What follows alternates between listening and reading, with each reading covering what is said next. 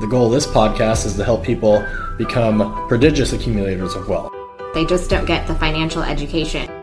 Another one of those theories that I have, I like to refer to as the self-imposed peer pressure theory or syndrome. What should they do? What should people do to try to get on track?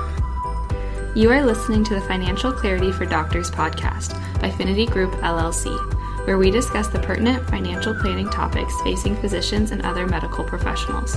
Discussions in this show should not be construed as specific recommendations or investment advice. Always consult with your investment professional before making important investment decisions. Securities offered through Cambridge Investment Research, Inc., a registered broker-dealer, member FINRA SIPC. And now, here are your hosts, Rochelle Vanderzanden and Corey Janoff. And here we go. Episode number 1, numero uno, hopefully the first of many to come on the Financial Clarity for Doctors podcast. I'm Corey Janoff. I'm joined by the one and only Rochelle Vanderzanden. Hello, everyone. And our goal with this podcast here is to try and add value to our existing client base as well as anyone else in the medical community that happens to stumble across us.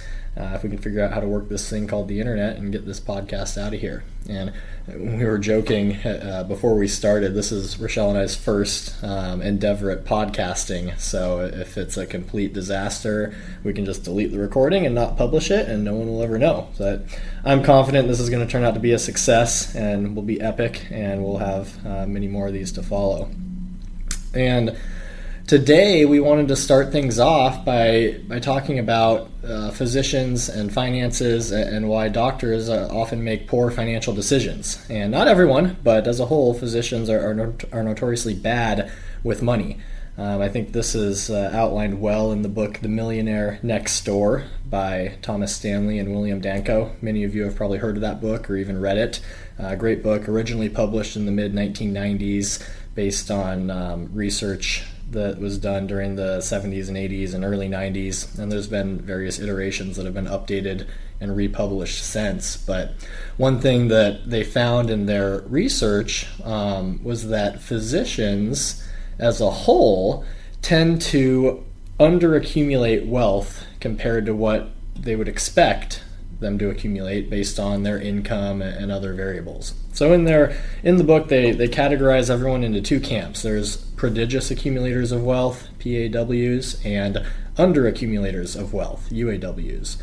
The prodigious accumulators of wealth tend to accumulate more wealth and have a greater net worth than you would expect given the variables that are attributed to them, like income, education level, etc. The underaccumulators of wealth are the opposite. They underachieve compared to what you would expect based on the factors that they possess. And physicians tend to fall grossly into the underaccumulators camp. Now, most physicians, just given their incomes, will accumulate a significant amount of wealth over time. It's difficult not to become a millionaire one day when your income is $200,000 or above. If you just make nominal contributions to your retirement plan at work and receive an employer match on that, it's going to grow to a sizable sum over the course of your career. But the goal of this podcast is to help people become prodigious accumulators of wealth and not fall into the under-accumulator camp. So we're going to address some of the reasons today why we feel physicians often struggle with finances and make poor financial decisions, and hopefully offer some suggestions for ways that you can avoid falling into that trap. So with that, Rochelle, in your experience working with doctors, what do you think and what have you seen are some of the reasons why doctors often struggle to make smart decisions with their money? Yeah, I think it's really hard to point at any one reason. There's obviously different reasons for every person. But I think one overarching sort of feature with medical professionals is that they just don't get the financial education that you would expect people to have when they're making a very good chunk of money. When you see people who have a large income, you automatically assume that they know certain things about how to handle that income, and most of the time they don't. So I think that's one of the big reasons that we do the meetings that we do with our clients, and we do this podcast, and you write your blog. Like, there's just so much that we can teach people. Totally agree. I think it's kind of similar to what you see stories or headlines about professional athletes going broke all the time. They don't have the education or the background in terms of managing finances, and then they're handed large sums of money and don't know what to do with it, and often end up blowing through it all. Right. Yeah. And I think with medical professionals, a lot of times you see people going directly from undergrad to med school to training, and they have a very small income. And maybe some of them even have experiences where they're used to a certain lifestyle because their parents provided them with a certain lifestyle. But now they're living on student loans, or they're living on a very small training salary, but they're still acting as if they're making a larger pool of money, and they have a larger pool of money to spend. So yeah, definitely that's one of the biggest traps that they fall into, is we're living the lifestyle on the full income and not being diligent with our financial decisions. And yeah, it happens all the time. Mm-hmm. I think there's and when you talk about going from training into practice, going from a small income and into a larger income, I think there's a couple things that I think affect physicians, a couple theories I have. One is called the delayed gratification syndrome. Absolutely. Physicians and doctors, dentists, you spend all these years in training. A lot of your peers finished up high school and undergrad, started making money and enjoying their lives, and they bought houses before you, they got nice cars before you, they're getting promotions and pay raises, and they often are ahead of you financially by the time you get into your career as an attending physician, and you've spent all these years, quote unquote, suffering, and putting off all the luxuries that doctors are expected to be able to realize. And then once you get into practice, it's like you just gotta buy stuff to satisfy that need. You spend all these years struggling. We just need to satiate that need for stuff. So whether it's vacations, nice bottles of wine, new car, house, whatever. And sometimes physicians overextend themselves and go too far. It's fine to reward yourself once you enter practice with a nice vacation to Hawaii, but then we have to make sure that with that new attending income, we're taking our money and being judicious with it and making smart financial decisions. And yes, we can afford to increase our lifestyle a bit, but we still have to save for retirement, pay down debts. The student loans are often a big issue. I think that's one of the biggest things is the student loans. I mean, there's just such a huge portion of a lot of physicians' cash flow, whether they're in training or in attending, and there's just a huge portion of that cash flow that goes towards those student loans.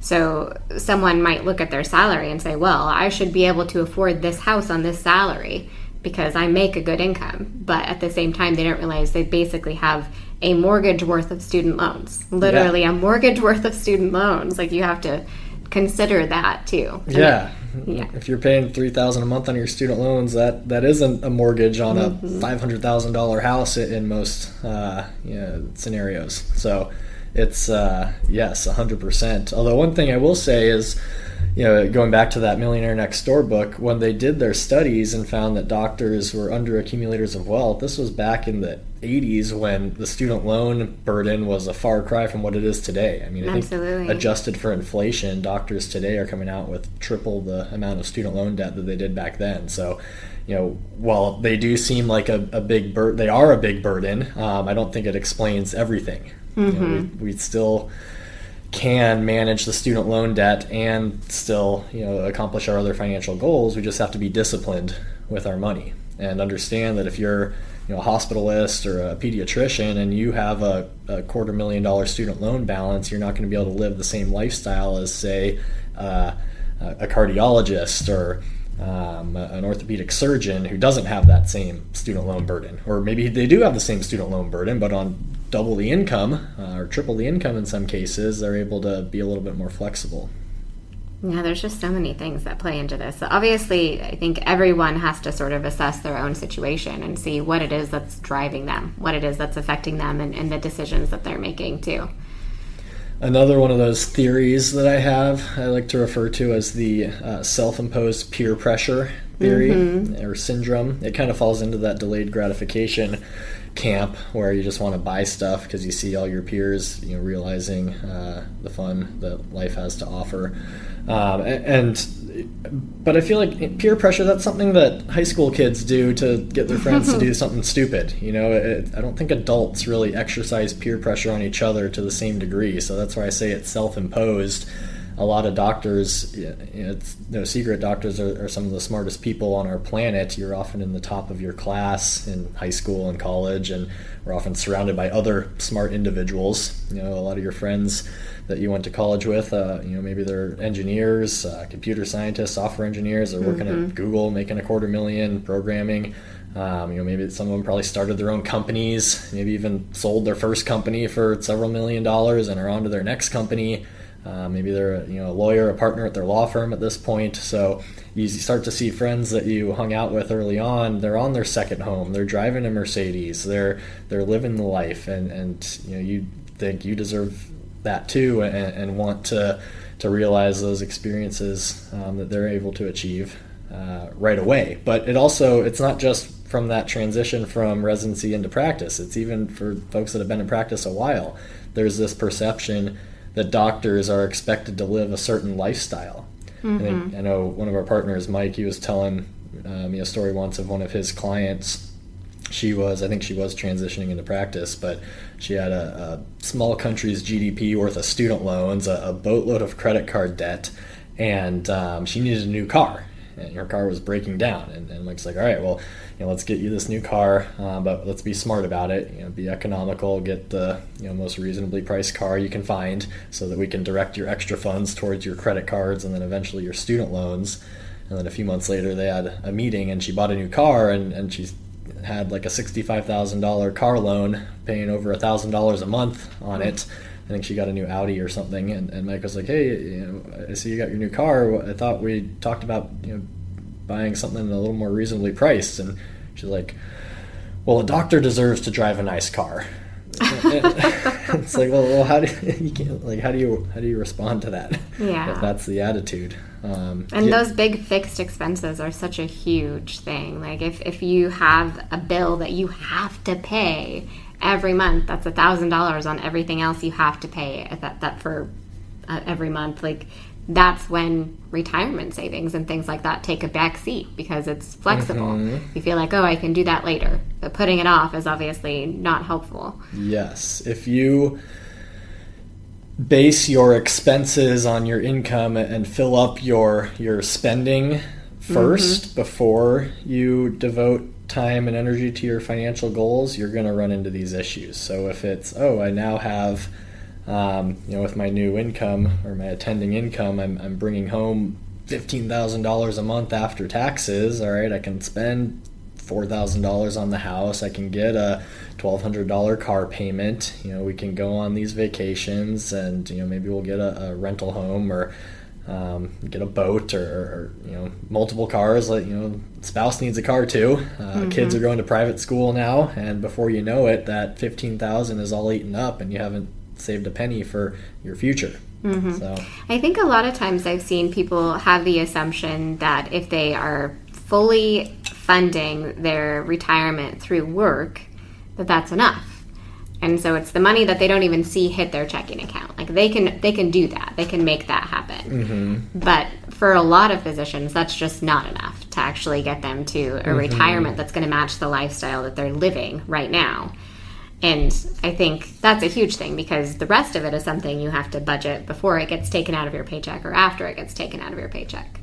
Bingo. Yeah, the retirement through work just isn't enough, and we'll probably dive into retirement savings, and I'm sure we will in future episodes, but one general recommendation that we'll give people is try and save at least 20% of your income for retirement, which is a little bit more than a lot of the tips you see online that'll suggest saving 10 or 15%.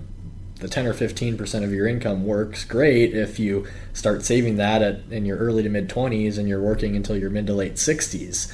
But most physicians aren't starting their careers until their early to mid 30s, and maybe they don't want to work until their late 60s. So in order to make up for a shorter work span over the course of your career. We need to save more.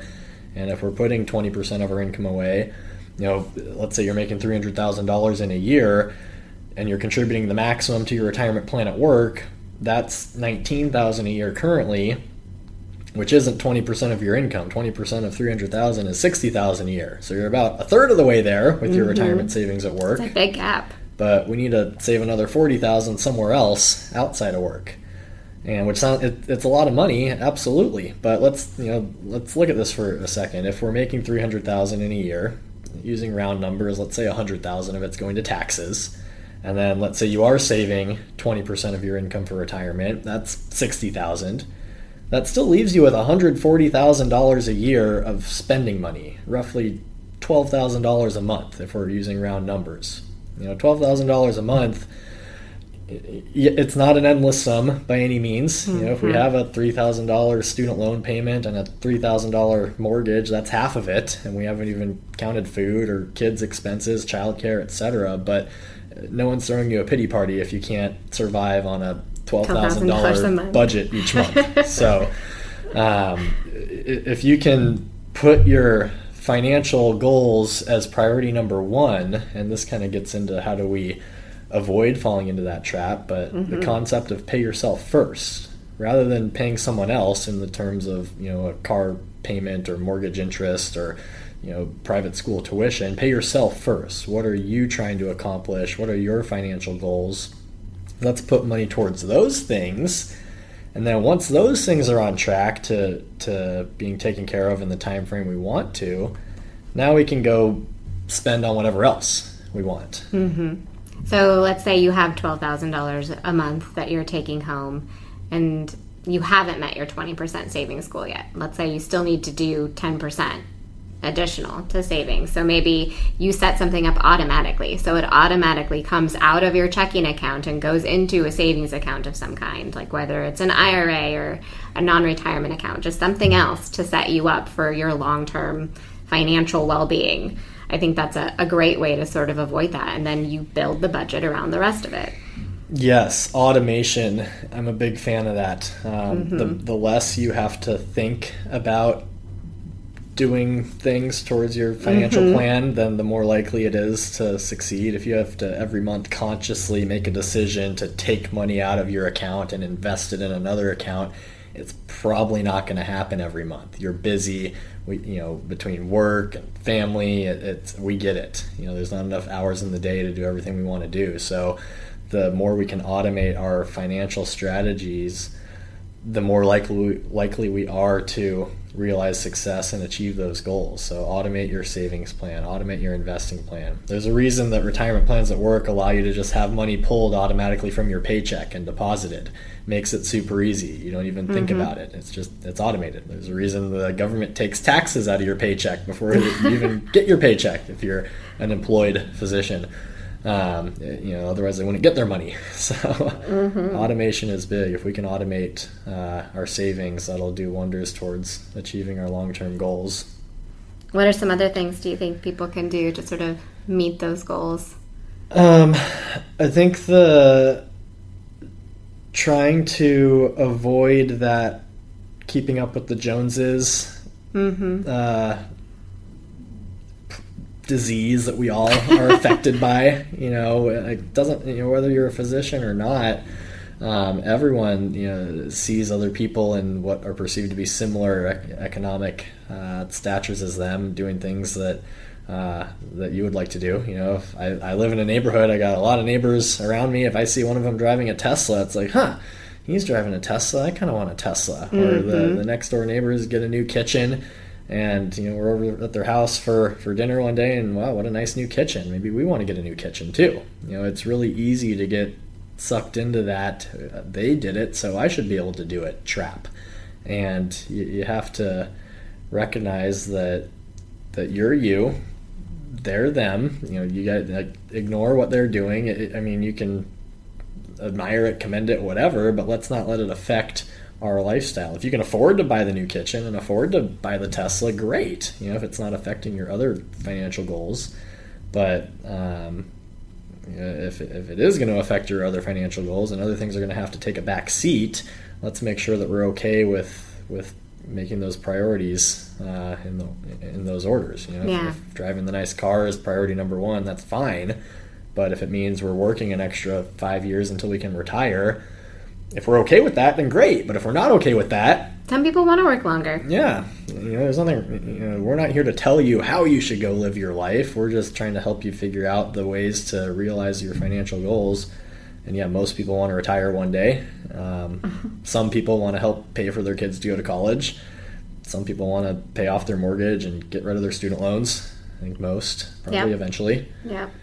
So. And I do like the whole if it ain't broke, don't replace it thing. Mm-hmm. That's probably one of my favorites. And I know that doesn't apply to everyone. Not everyone can drive a car into the ground. Some people just are not ever going to make that choice. But I think, if you can do that in some aspects of your life, there are things that you just don't need to buy because the things that you already have are good enough. And they serve their purpose. And, there are some things that no one else even sees. So why are you replacing it? Why are you replacing your vacuum if it's still good? No one else cares about your vacuum. Yeah. That's just a little thing. But I think that those kinds of things can add up. But yeah, they add up. If the mentality is I'm going to make this vacuum work, until it literally, breaks down on me and doesn't work anymore, then that you're probably going to have that mentality with other things. You'll probably apply that to your car, your bicycle, your computer, your phone. You add up all those little things and they turn into big things. Your house. Some people buy houses every 5 to 10 years and move. Whereas if you stay in your house for 20 or 30 years, it's financially speaking, unless your house is just a giant money pit and constantly needing repairs, but financially speaking, the transaction costs of real estate are a huge burden. Between the 6% commission you pay to a real estate agent, you got to pay the closing costs, title fees, transfer taxes. Not to mention, every time you sell a house, you got to do some cleanup, maybe put some new carpet in, put a fresh coat of paint on to get it in selling condition, put your junk in storage. Moving's expensive. Replacing things is expensive. It takes time, energy, and dollars, which we could devote that time, energy, and money towards other things that ultimately will help us realize our financial goals. Yeah, I think the other thing is that when you do start to spend more money on whatever it is that you choose to spend your money on, it's very hard to go backwards from that. So when you start to see that lifestyle creep, don't ever expect yourself to cut back in the future and start saving more in the future, because then you're not going to want to spend as much money. That's just not going to happen. People don't spend less money over time. Yeah, once you get used to flying first class to go on your vacations, you're never going back. You're not going back to coach. Sit in the back row and right by the bathroom. You can't recline your seat. Yeah, I mean, the nice restaurants, you used to be happy going to Panda Express, and now you got to get the white tablecloth and the bottle of wine with dinner that they charge you 3 times as much for at the restaurant. I feel like you're speaking from experience here, Corey. But we see it all the time, that lifestyle creep. You don't really think it happens. Kind of going back to the beginning, you want to reward yourself, that delayed gratification. All right, let's take the trip to Hawaii. Okay, maybe we will fly first class. All right, let's go out to the nice dinner and get the bottle of wine. Now you get a taste for those things and you want more of it, and then it's hard to go back. It's one thing if it's truly a treat and it's every once in a while we go out to a nice dinner and buy the bottle of wine and spend several $100s on a meal. But if that becomes the norm, before we're devoting enough resources to our other financial goals, that's where we're going to fall into those traps. Now, if you're fully funding your other goals, you're on track to have your debts eliminated in the time frame you want them eliminated, you're on track to have enough money saved up for retirement. By the time you want to retire, you're putting enough money away for college for the kids, whatever your college savings goals are, whether it's no college, half of undergraduate, all of undergraduate, in-state, out-of-state, private school, med school, whatever. As long as we're putting enough money towards our financial goals, then go nuts. Buy the new vacuum, buy the new car, buy the bottle of wine at dinner. You deserve it. But if we're not on track to reaching those goals, that's where we need to really be careful about that lifestyle creep and continue to if we're transitioning from training into practice, continue to live like you're still in med school or in residency for a while until you get on track. Don't get used to spending at that new income level. If you're already in practice, it's going to be more of a challenge. Mm-hmm. I guess that was going to be my next question, is like, what should they do? What should people do to try to get on track?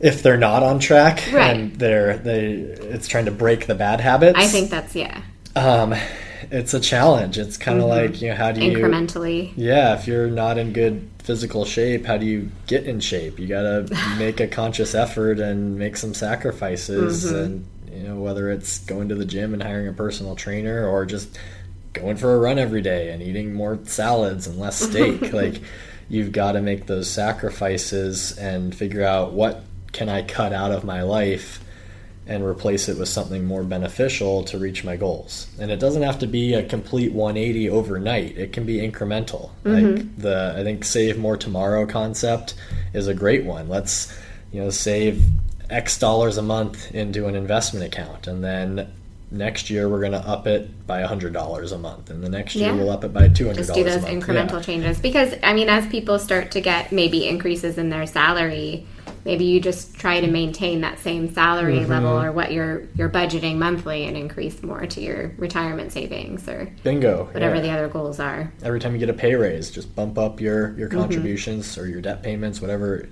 again, to your financial goals, like you said. Just put that money towards those financial goals rather than absorbing it into your lifestyle.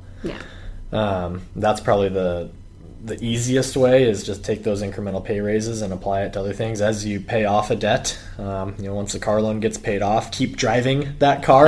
Don't buy a new one, and take your whatever $300, $400, $500, $700, $1,000 a month that was going towards the car payment and apply that to another financial goal that you have, and gradually snowball your way to success. But it's not going to be easy. We're not going to sit here and tell you it's easy. I think the exercise analogy is a good one. It's not fun. It's not the choice we would all make. We'd rather sit on the couch and eat ice cream and watch Netflix than go for a run and eat kale salads and green smoothies. But it's, it all depends on what your goals are, and if you want to achieve those goals, you're going to have to make some sacrifices in order to achieve them. So I guess the point is it's probably a lot easier to start from the beginning too.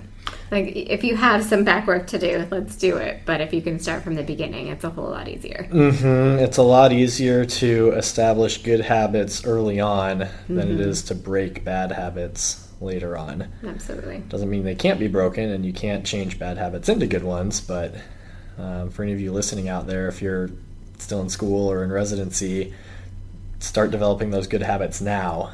If you're already in practice, hopefully you've developed some good habits and continue to build on those. If you have some bad habits, we can work on gradually eliminating those over time. Anything else you can think of? I don't think so. I feel like this is a good point to wrap it up, but thank you everyone for listening. Yeah, thank you. Looking forward to the next episode, and hope you enjoy. We would love to hear your feedback and suggestions for future topics you'd like us to cover. You can get in touch with the show by emailing podcast@thefinitygroup.com or by following Finity Group on Facebook, Twitter, and LinkedIn at Finity Group LLC. You can follow me on Twitter at Corey Janoff CFP, or on LinkedIn under my name, Corey Janoff. You can follow me on Twitter at Rochelle Finance, or on LinkedIn as well. Check out all the podcast episodes on thefinitygroup.com/podcast or wherever you get your podcasts. And don't forget to check out our blog, thefinitygroup.com/blog. Thanks for listening to this episode of Financial Clarity for Doctors by Finity Group LLC.